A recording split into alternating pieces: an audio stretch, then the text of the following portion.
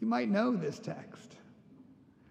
Sal, we got to go and never stop going till we get there. Where are we going, man? I don't know, but we got to go.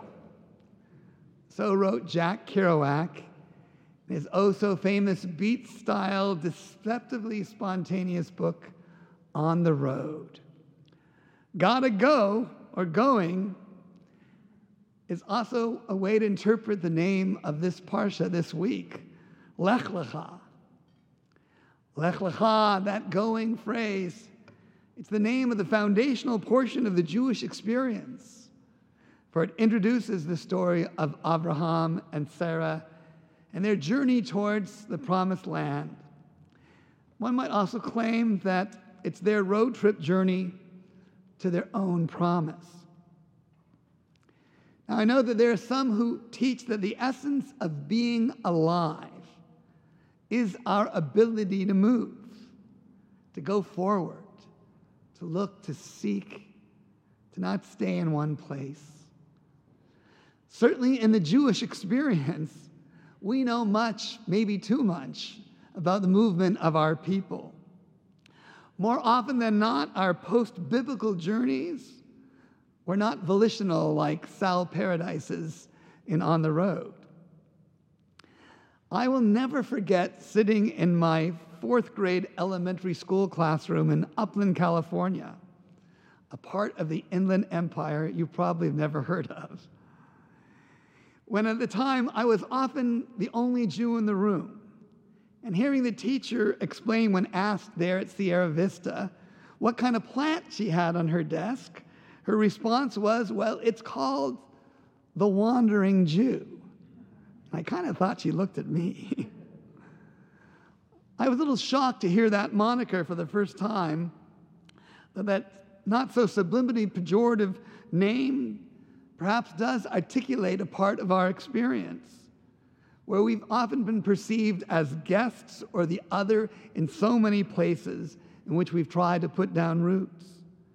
We found ourselves only welcome temporarily, even if we might have dwelt in the place for centuries, in certain national homes, Poland, Iraq, Germany, Spain, to name a few.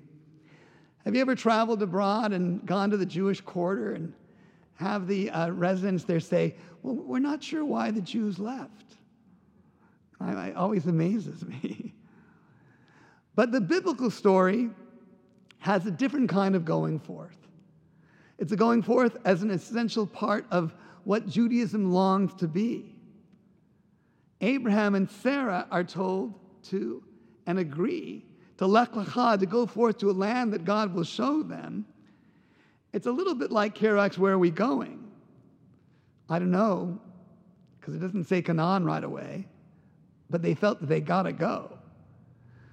But this third part of the Torah, this third parsha, well, it's not the first to speak of such movement in search of something unknown. Adam and Eve, you might recall, are told that they must leave the garden and go and find themselves. Cain, after killing Abel, is punished to wander the earth with a mark on his head.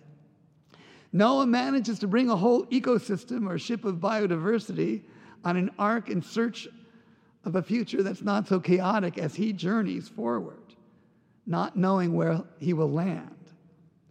And then the people of Bavel, just before Abram is introduced, are scattered across the earth, their language mebubal, jumbled, as they are pushed by the holy to lech and go.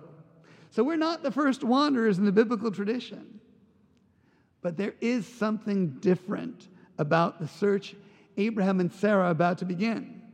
Lech Lecha is different from Kerouac's Gotta Go. It's different from the wandering experience of later Jewish history in the diaspora.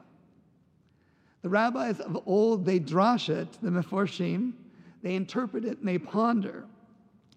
Some in this way, Lech Lecha is a journey into the self to find deeper meaning. Lech Lecha is a journey of promise, perhaps, seeking not only a land, but also a future of value for their followers. Lech Lecha is a journey that understood that life can be more than about our material well-being, our safety, our hopes, and our dreams, but risking to go forward to build a world of meaning in which that which we call God is part of the journey. The holy can help us to seek a life of blessing. So Rashi says Abraham is told to go forward for his benefit and for the benefit of others, to maybe help bring the holy more aware into the world. Perhaps that's the tension in all of our lives. Are we just going? Are we going for purpose? Do we understand the higher purpose of what our life can be? We may think it's fame or wealth or nobility, but it may simply be exemplifying the presence of the holy as we move forward in our lives by doing something as simple as being kind, giving our blessing to another, by working a little bit to change the world in the way we can. Maybe that's what it means to go forward, like Abraham and Sarah. I do worry that our culture today is so caught up with celebrity, with got you justice, with I'm right and you're wrong, is at the risk of too much, let's just get going, or let's give up, and not the Lech Lecha that we know we need to continue to journey towards, helping bring meaning and hope and seeing the holy in each other. Now, during this time of COVID, there's so many things we've not been able to do. I can't believe it's the first time I'm not wearing a mask on the Bima in a long time. I'm sorry that you still have to, but we want to stay safe. Well, another thing we've not been able to do is march the Torah up and down the aisles and around the sanctuary. And I realized how much I've missed that ritual act, the Torah going by and reaching out my talit and touching it or bringing it to you. Well, that act represents the reality of Moshe Rabbeinu receiving Torah from Sinai, but also then bringing it forward in the journey of the Jewish experience. That's our call to carry something forward with meaning. And I think Lech Lecha brilliantly teaches us, as the Torah has. When the Jews went all over the world, we took it with us. And we understood, even with challenge, we're parading forward a sense of blessing and values and hopes. And so when a bar bat mitzvah carries the Torah through the sanctuary, they're symbolically saying it's now part of our Lech Lecha journey too. The risk is letting it go. We always stand at that precipice when we're a bit disappointed. In a few more weeks, we'll read the story of Jacob when he thinks about departing it all. He sent his family forward to make peace with his brother. He's afraid to see him. He realizes he's the last one on the other side of the river, and it says that he wrestled with what?